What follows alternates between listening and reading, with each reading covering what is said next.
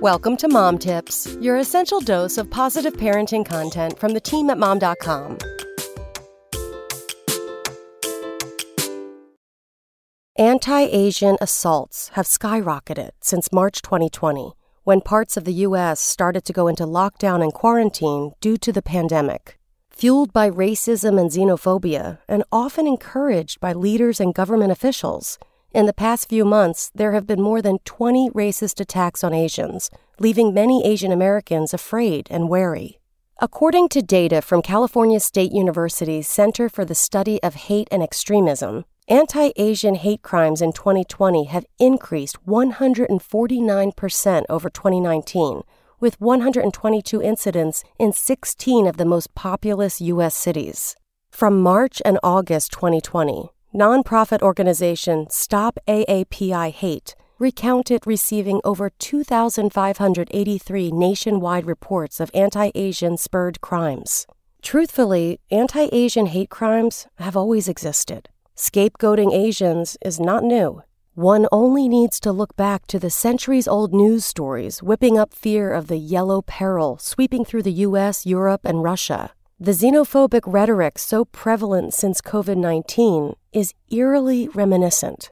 With all the anti-Asian hate in the news, many folks will want to reach out, support, and give to the Asian American community. Here are some ways you can act and speak to your kids about anti-Asian hate.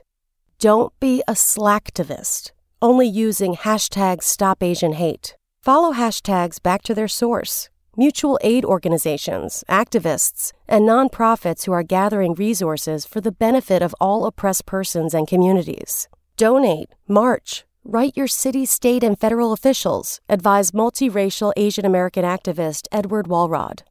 Learn about Asian American and Black history.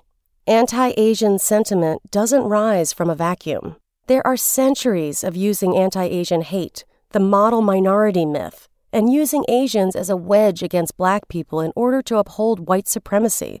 Learn those histories. Support local and community organizations.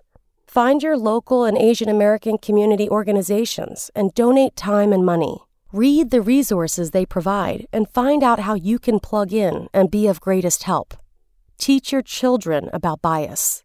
Make sure our children understand how bias, unconscious and conscious, works, that they know how society shapes their ideas about racism, bias, and diversity. No one is immune because everyone is a product of society. Check your own behavior and comments.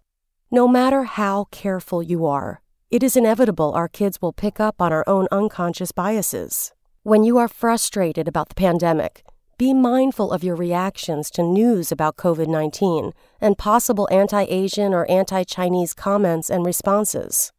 Talk about the anti-Asian violence in an age-appropriate manner. Tell your kids about the anti-Asian violence and give them historical context. If you don't know it, you can all learn together. Come back tomorrow for more Mom Tips. Spoken Layer.